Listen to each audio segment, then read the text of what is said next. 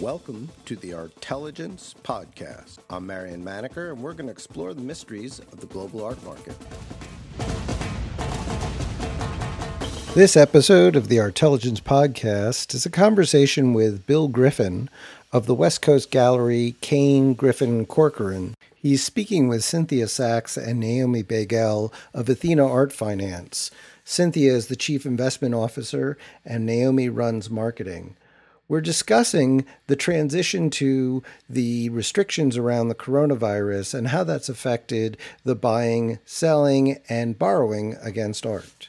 So, Bill Griffin, you are operating remotely as a gallery these days, but that isn't actually a new experience for you. You guys have some precedent for working in various spatial dimensions. Could you sort of give us a sense of both what you're doing now, but also how that relates to how your gallery is structured? Yeah, that's correct. I've been, the gallery is located in Los Angeles, and I've been removed from the gallery for 9 years.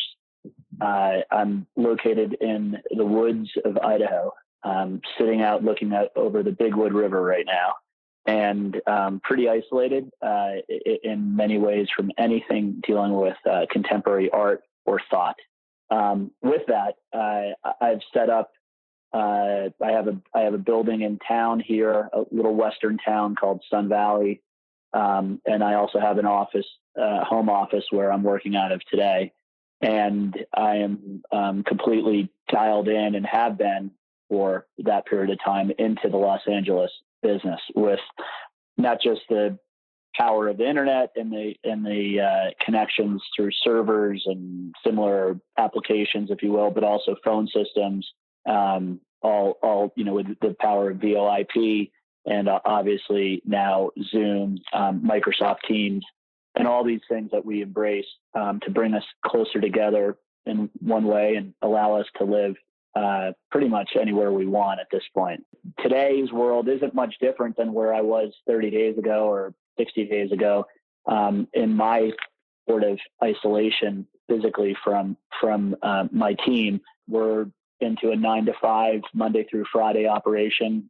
We're closed permanently at the gallery, at least until another 30 days at the best, from per Los Angeles and California. And we're, the team is about 22 people, and we're hosting meetings, every hour in different departments in different ways. And I think we're communicating better than we ever have.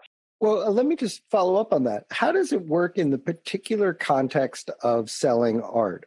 I mean, it's only been 5 or 6 weeks, so I'm sure there was a lot of business in the middle of taking place, or a backlog or a momentum that has continued on for the last 5 or 6 weeks.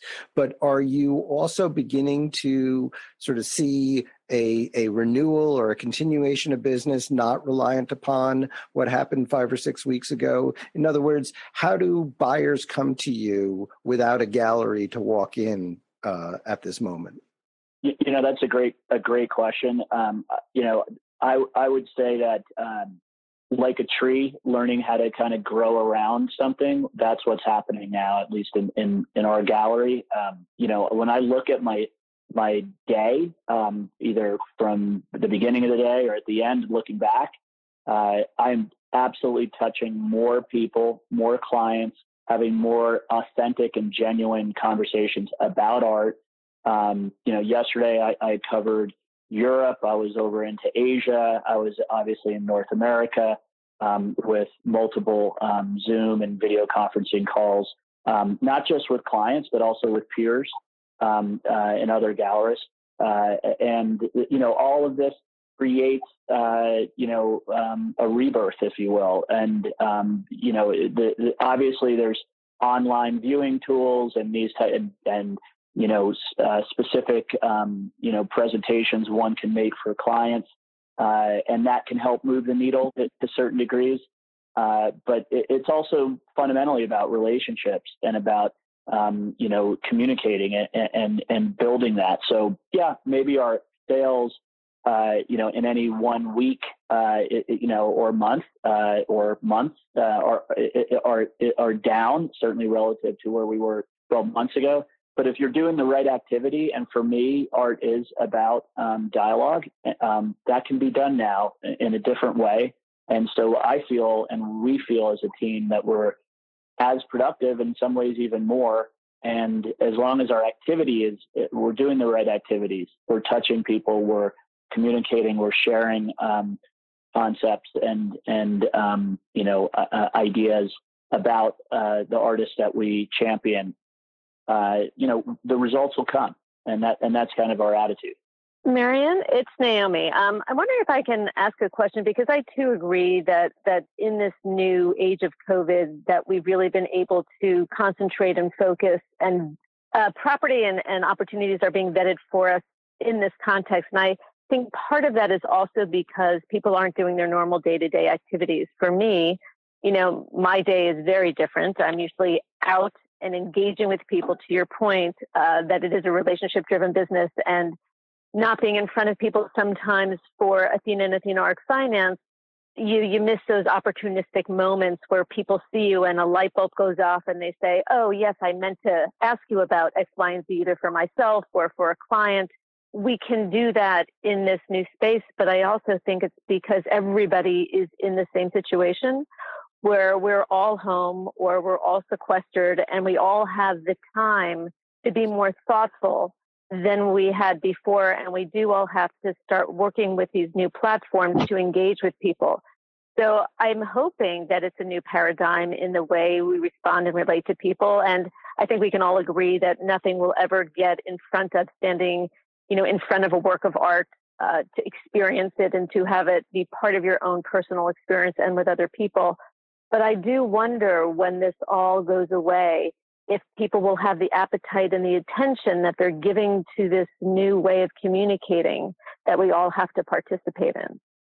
No, I think that's the main question, right? Is that this is an extraordinary time. I think we all recognize it, in many ways have more patience for it being out of the ordinary, because we're, all participating in an effort to stop the pandemic, or at least slow down or flatten the curve, whatever term you want to use. And surely there will be a change in behavior, the way Bill describes, but there also need to be a return to the kind of behavior that you just described. The art world doesn't exist without the direct experience of art. It's just not really possible for this thing to be separated from that entirely. And I think, as this goes on and we get a little bit better sense of how we emerge from it, we'll see, what kind of structures need to be in place for people to both have that direct experience, but also to be able to continue to participate in new ways, whether it's doing much more of the education around art in these virtual ways, or just increasing the engagement people have with art. Bill, do you guys have plans, or are you beginning to make plans based on the experience of the last 5 or 6 weeks about what you do next? I think it's, let me just go back for 1 second. Obviously, and I've been in the business for 25 years now. Being in front of the art object is the central, kind of position you have to be in. But these other elements help, if you can't get there, or help you get there in some way, shape, or form. So when you're in front of the object, you can perhaps have more information or a different perspective or more knowledge, et cetera. On our end, and I think moving forward, I'm not saying that everything will be the new world, but it's going to be a hybrid. It's going to combine these. I can already calculate out that I travel 30, 35 times a year. I'm not going to need to do that as much.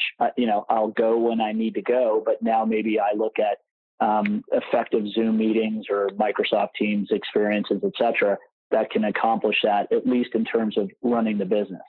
I think as we look into the future, we are, heavily looking at at reimagining our digital and virtual platform, for lack of a better word, what we can do, where is this new world going?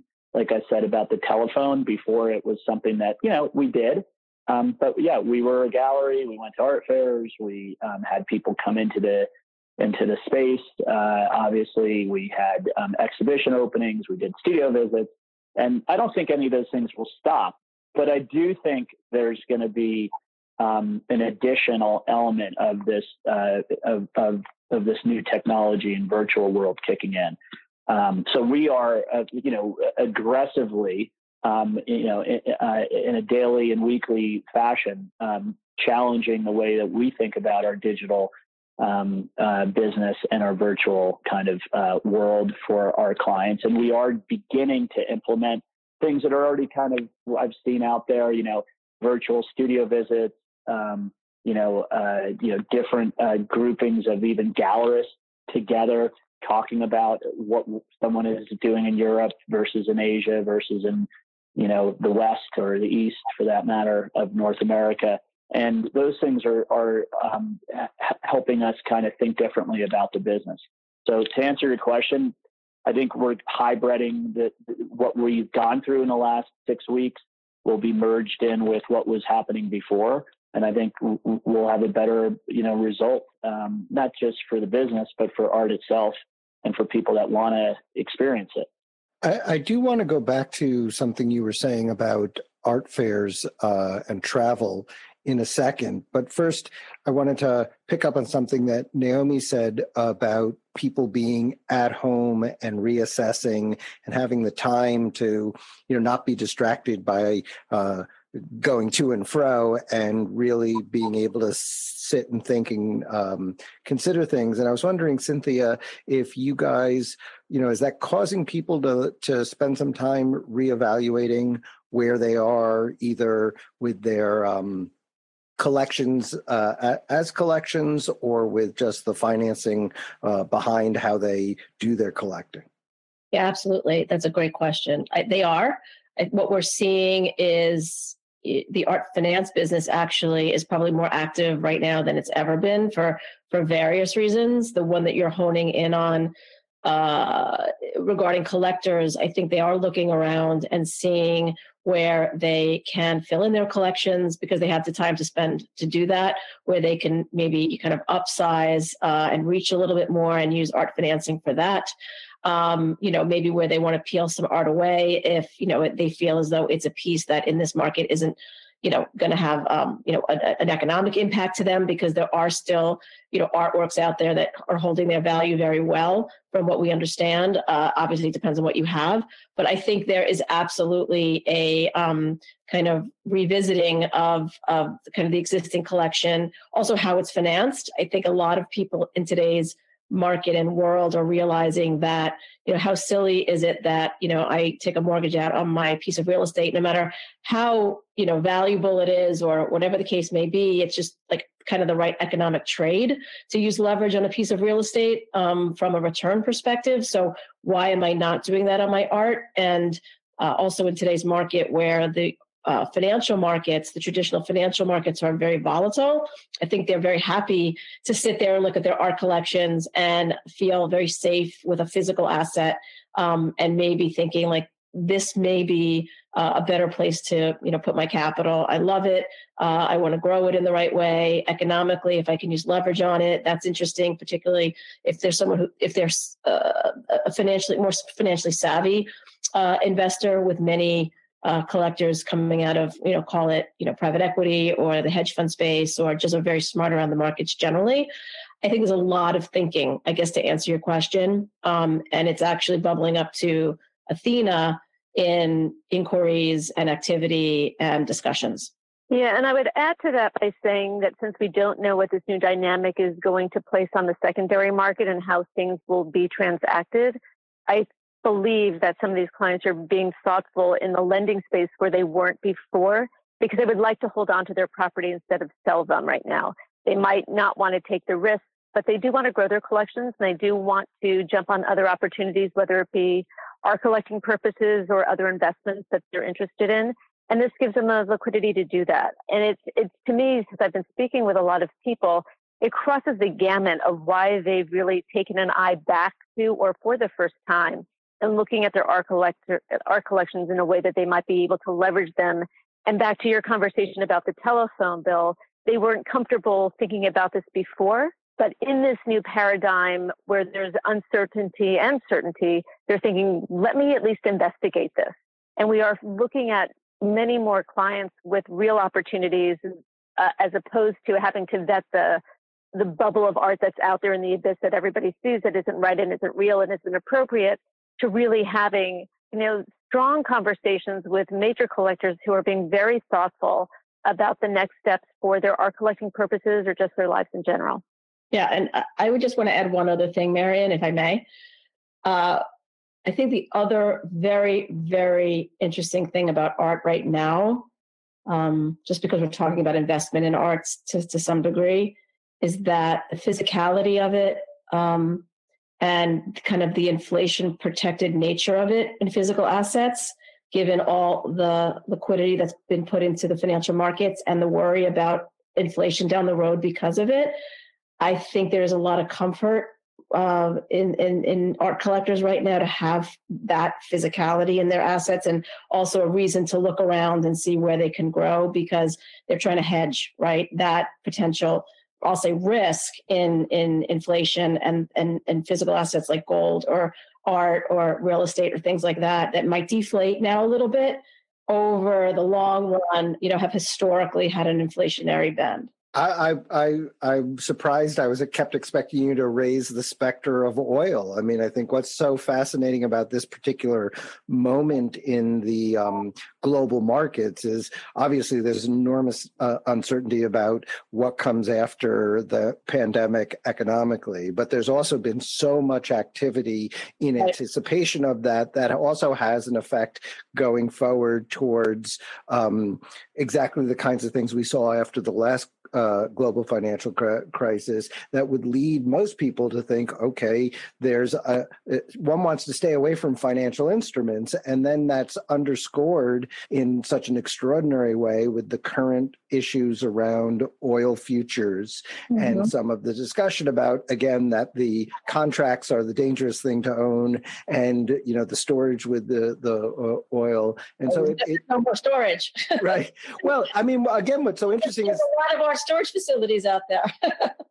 What's so interesting is that has its own political dimension that's driving it, but it also is connected to the pandemic and everyone staying home, which has also had a demand aspect. But I do think this has always been one of the curious things, and I had a discussion recently with a group of art advisors about this. There is a good argument to be made that the surfeit of financial instruments out there and the savings glut in the global economy argues more for people using objects as a store of value, rather than, and in the old days it was gold, but gold has certain numbers of limitations, including just the volume of it. And we seem to, over the last decade or so, created more classes of objects that could be stores of value, whether it's classic cars or certain luxury collectibles, handbags, and so forth, and certainly art. And obviously, those things are always a measure of the value is not just what gets put into it, but also that there is someone coming behind you to value these things who will pay you the money so that you can get your value out of it. But certainly, anyone thinking about the world in a financial way has got to say, oh, if I already own a lot of bonds and there's a bubble in the bond market, and I own a lot of equities, and we're all concerned about equities in the near term and all, that it's not illogical to think, if I've still got cash, I might use the cultural objects, especially art, as a store of value. I think we just haven't seen it play out yet. And of course, we've got a very big issue surrounding this because we haven't seen anyone transacting in a public way yet. There have been a couple of online auctions. There's not a good sense of what values are going forward. Yeah. But I think that also be short term, right? I think what we'll see in the spring auctions, if they happen in June, let's say, I think it could be a deflationary event, right? Just because it's short term relative to kind of this event happening. But I think kind of over the long run, using this as kind of a precipice moment, that will kind of be more of a V-shaped situation when people think about how this asset has performed over time. I mean, look what happened after the last financial crisis. Art went up massively over the last decade. Like significant interest in art by significant people in the world who really were looking to it for enjoyment, obviously, and that's very, very important. And so you have to already have that in you and want that. But very smart people looking to it as, and I do hate to say as an asset class because there's a lot to say about whether it is or isn't, and I don't want to get into that discussion. But looking to it for in terms of real inherent value, I'll say. Well, I wanted to ask, et cetera. Yeah, I wanted to ask Bill, since he is probably the only one among us who's actually seeing transactions and what their valuations are. Right. Bill, do you have a sense of where the market is?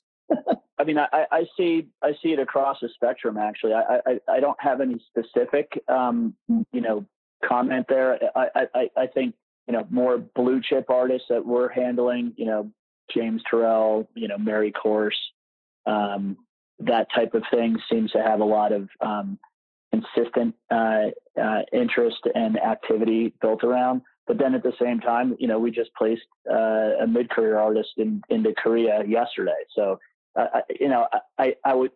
I'd like to apply my logic and say, well, it makes sense. People coming back first into blue chip and then spreading out from there. But that hasn't happened. I've seen a range of activity, just really picking up in the last, 7 to 10 days. Yeah. I mean, there was a real stillness for a period of time, and now things are beginning to kind of thaw a little bit, and don't know how far that'll go. And we'll just have to see how time plays into that. That's a great. It's great to hear that you're active and you're starting to see, kind of a little bit of a light happening and activity. Yeah. It was. And our values from where you're trading, do they feel as though they've kind of held up from pre-COVID levels? On our end, yeah. I mean, we're in a lucky position on a lot of different levels. I've been around, like I said, and I went through 2007, and our business can last about 52 months with the money that we've saved, right? Like we're in a good position. We're actually buying things out there now. We're looking for opportunities, and we're moving forward and making some pretty significant buys. At the same time, we're in a protection position with our employees and keeping everybody first safe and but also engaged in the business, so that when we come out of this, we've reinvented ourselves and prepared for the new world. So that, I mean, we're kind of approaching in that way. But yes, on new sales that weren't, let's say, in the prospect lane 30 to 60 days ago that come through, yeah, those are great days. I don't want to mislead anybody like that. Any sale is a positive, and but I think that we're going to see more of that happen. Will the artwork drop? Will valuations or people? Yeah, I've had some people that have tried to come in and bottom feed, but that's not our business model. It's not how we champion our studios, and we don't need to do that. So I don't know. Back in 2007, I always said art was a sticky asset. It's not an easy. You're not pushing a button and trading Amazon on the stock exchange. In the next few minutes, and in a way that actually is a good thing. It protects the work, protects the valuations if the work deserves that. And it allows the right people to end up with the work, so that do care about it and want it in their collection or in their institution. So, but that's nothing new. I want to say that it wasn't just 2007. You go back to World War II. It was like you couldn't put a corner a corner a corner building in the middle of Berlin underneath your armpit and go to Argentina. But plenty of people do that with artwork, especially with the culture that was happening in Berlin at that time, as really the avant-garde and leadership within the world. There was a lot of artwork that was moved out, and I have seen different periods of time in Europe specifically, but also in the States, people do gravitate and go, hey, there is great value in this painting. A, I love it. B, it's something I can move with. And when people do think that way, it does allow art to hold its value a little bit better in times like this. Yeah, I would agree. I've been hearing very similar stories to yours, Bill, about people who no one is fire selling. Nobody needs to necessarily sell. I think living through some of these crises over the last decade or two have gotten people more comfortable with how to protect themselves, and not that they have to risk anything or that they have to punt kick something out to save their souls or save themselves or save their businesses. They can be much smarter about how they do things. And I'm glad to hear that people are being thoughtful about how they're purchasing. And I think sometimes the auctions spike markets of the younger artists unrealistically and very quickly. And maybe now those things can have a more even keel on how their trajectory happens, which I know is better for the artist and better for the gallery and better for the market overall. And opens it up even to, newer collectors or people that are new to the collecting phase and thinking that they're not going to get bought out before they even started to spin their minds into wanting to understand what this whole art world was about. So it's an interesting moment, I think, that we're all seeing and sensing. And I agree that while you can do a lot of this remotely and through, videos and iPads, which I know galleries have done for decades now, they don't bring everything to art fairs. They have, instead of the back closet, they have their back iPad, and they can show people what's back at the gallery, back in the artist studios. But it is, I think, a new dynamic in getting people across the board, whether they're seasoned collectors or new collectors, involved in a new and hopefully, different, robust way. Yeah, it certainly seems like there are more people looking for bargains on the buying side than there are sellers willing to take something less than what they see, give someone a bargain. And it'll be interesting to see if that even ever comes to pass, because the people have gotten so ahead of the game, assuming that there must, I'm doing well, but someone else must really need the money right now. Bill, I was wondering sort of what, as you mentioned earlier that you're buying, what is it you would like to see in the next 3 to 6 months?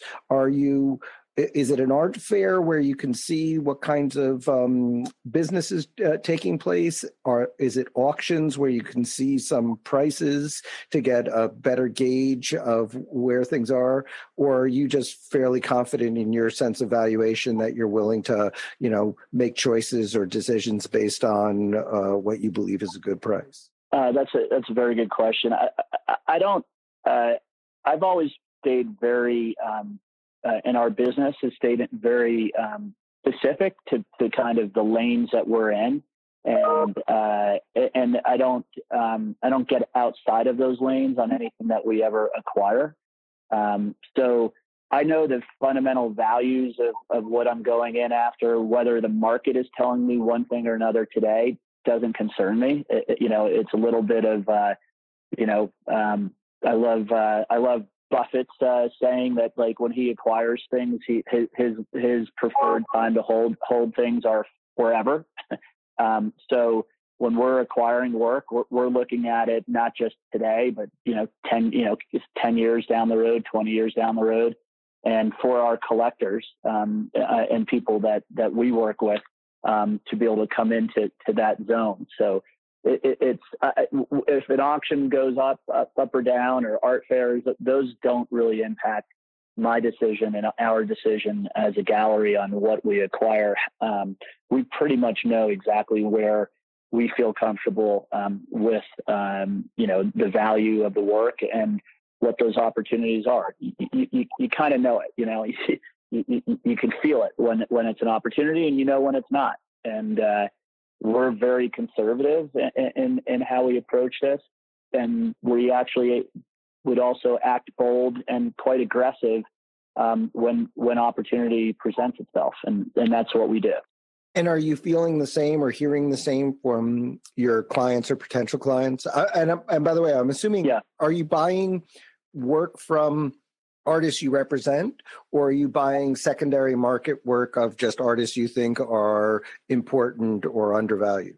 I would say both, but leading with work with studios that we have relationships with now. That's sort of, and because it's also helping in some ways, it's supporting our artists, but at the same time, it's it's a good trade for everybody.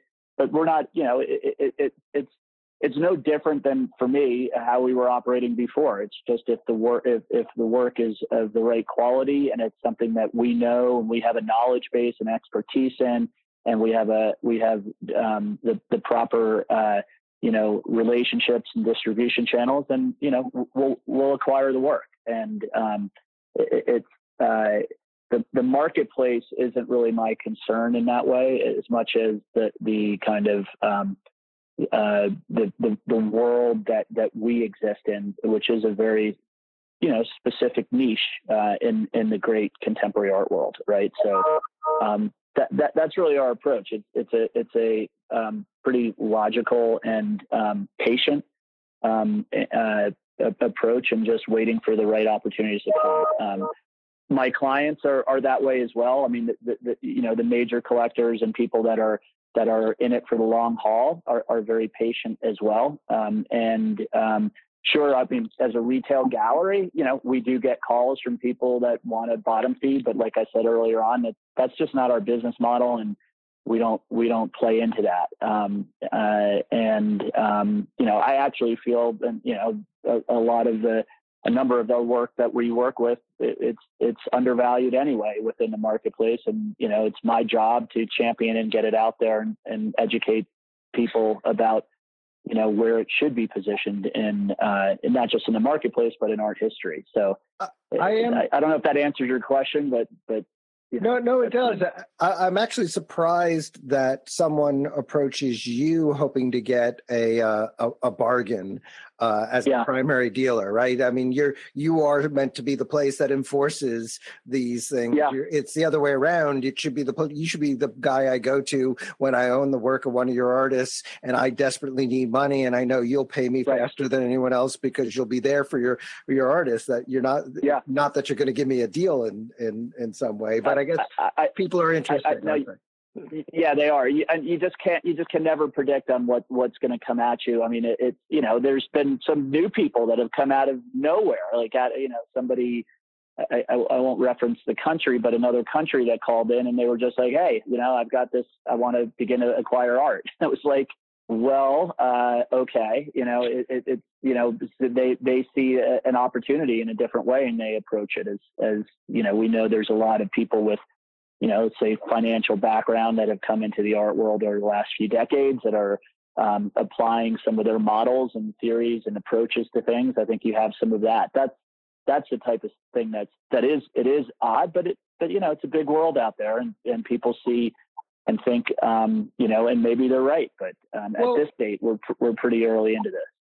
That goes back to what Naomi was saying earlier, that I do think there are a lot of people who have felt somewhat overwhelmed by the art world, that it required not just the knowledge, but that it was just everything was moving too fast, and viewed this as the same sort of thing. Like, just like there's not a lot of cars on the road today. There's not a lot of there's the presumption that there's not a lot of business going on. And so it seems like there are people who think of this as like, oh, maybe this is my chance to finally be able to get access rather than to have to fight for things, which may or may not be the actual case. Right, the barrier to entry seems a little bit lower now, right? That the threshold for them to get into the marketplace, because others might not be digging their heels in so quickly, they might see this opportunity where they can actually call a gallery and somebody will pick up a phone and speak to them. Where in the past, everybody was so busy in their day-to-day and getting ready for the next, fair or the next show, that the accessibility factor wasn't there. And maybe now, and I don't know if it's true or not, but the perception is that maybe there's more time on people's hands where they will engage with new collectors or even seasoned collectors that have yet to be able to have that connection with that dealer, with a gallery, with an artist, because we're in this new place where everybody is kind of at the behest of trying to open up new doors and new passageways, both for the incoming client and getting exposure for Bill, for your artists in places that maybe they didn't have a footprint before. Yeah, I completely agree with you on that. I was also going to just say, it's a big world. The art world was not that 20, 30 years ago. When, New York and Zurich and whatever else.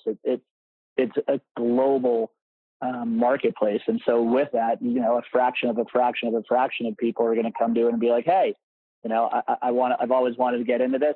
Maybe I have some more time, or like you said, the galleries have more time, and take that call and help reset things. It is, there's always opportunity that presents itself, and that's where we are now. It's a different world than we were 6 weeks ago, but it's still a great world, and I think art is going to thrive in it. I think, let me back up. I think quality art is going to thrive in it, and I think quality art professionals and collections are all going to do fine. Yeah. I think this is just a little bit of a timeout. So let's go back to the question of traveling and art fairs, because it sort of takes us to, life beyond the lockdown. And you did sort of talk about, hey, maybe I don't need to travel so much. And I do sort of half wonder whether part of the solution here is the sense of people being able to connect better outside of these events won't make these events no longer relevant, but it may make that there are fewer events and that people maybe spend more time there. Instead of flying into, because you do so many art fairs, flying into the fair for a day and a half, you might, if you're going to go all the way to Basel, you might actually stay in Basel for, several days. Or am I just being a Pollyanna about these things? I think you might be being a Pollyanna about those things. I don't know. It'd be interesting because I don't know about you, Bill, but I do know that I tend to, limit my time, and it's very structured when I arrive right before the opening of, Untitled. Then I go to the fair, then I'll go to the Byler, and then I come home. Like everything is very staged, and you have your meetings in between all of that to allow yourself the freedom to spend extra time personally, as opposed to just all being directed towards that work concept, would be an amazing opportunity and thought to do, because sometimes it feels like you could be anywhere. It doesn't really matter. You're just going for the fair and for the people more than for the location, and experiencing everything else around, and the museums and the other galleries to the extent that you can. That isn't just like a 1 second, I saw the gallery walk by, did a once around and left. I hope we give ourselves that kind of breath and time. And I hope that COVID allows us all to do that in all parts of our life. Yeah, I would just say, and I'm curious, Bill, your view on this. If I was sitting in your shoes, and I'm not sure, how many art fairs you exhibit at, or look to have your, you show at, et cetera. But it's an expensive proposition, I would imagine, right? So, you're paying for, the space, you're flying the artworks in, you're flying your people in, you're putting everyone up, and the amount of money that you're making at the physical location of the art fair, it's a huge haul, a huge amount of resources, time, effort, et cetera. If now in today's world, you could virtually show artworks and maybe do something a lot less onerous, I'll say, in terms of, even flying the client into your LA gallery, might be a cheaper proposition and more targeted than really going through all that effort to showcase to a wider audience when only really, a certain number of people are going to be serious buyers of your blue chip artworks, et cetera. So I'm curious to hear your view on from the gallerist perspective of whether you are as interested in doing that anymore, or if your peers, in terms of that, would still be as interested. Yeah, I think that a lot of the conversations I've had in the last few weeks have actually entailed, conversations about art fairs with other peers, and because it's definitely an unknown, and you're correct. It's a big expenditure, and not just, let's say, fixed, but also soft costs and time and resources. And if you're there, you're not in your space, et cetera. Some of the conversations have come up to say, hey, maybe more regional fairs will be so successful in the sense of you don't have to jump on a plane and fly to the other side of the world for 4 days and then jump back on that plane and fly back again. It's a regional kind of fairs that could set up that could be successful. There were also conversations about fairs that would say, hey, we're going to do a fair, but the 30 or 40, I don't know, galleries in Manhattan or whatever, or 100 galleries in Manhattan, instead of coming all together under one roof, you'd have that happen in one of your gallery spaces, and people would actually go around to the gallery the fair walls would be, the Hudson and, the definitions of the Manhattan Island or something like that. So there's definitely people thinking about that. On our end, we were curtailing our fair involvement coming into this year before this hit as a part of our strategic positioning as we were looking at, we're still in a growth state. And as we were adding on more artists and studios, we always wanted to kind of be able to keep the quality of what we're bringing to these fairs. And at a certain point, we were spinning with many fairs in all the continents. And it was, we felt we needed a year to kind of slow down and reposition. Thankfully, we chose right. We have done earlier this year, we did the ADAA and the Armory, and we're slotted to do Basel in the fall, et cetera. I mean, in December in Miami, assuming that happens. The reality is, I think on our end, there's a lot of questions about fairs. I mean, and their viability and who's going to hold, who's going to survive. Maybe there'll be mergers. What does a fair look like? Are people still going to be able to want to travel to these fairs and go and look at work? No one really knows that. And so from my model, we've just pivoted back to things that are controllable in our zone and back to like our lane and focusing in on the gallery, and its artists. And we'll see what happens over the next few months as it relates to fairs. There's a lot of people, galleries are questioning the viability of fairs and the expenses. So there might have to be a whole nother rebirth in the fair business. I think there's going to be a lot of changes in the gallery business, and I think there will be a lot of changes with as a ripple effect into the fairs. And that's a good thing. It's not a bad. It's like spring, right? The rebirth is a good thing. There's opportunity and goodness in that, and I think that's what's going to happen. I couldn't agree more, and that sounds like a great place for us to stop. Cynthia, Naomi, Bill, I really appreciate all of you spending the time with me. Yeah, thank you. Everybody have a great weekend as well. Stay well and safe, everybody, please. Great. Thank you for listening to the Artelligence Podcast. Visit us at artmarketmonitor.com.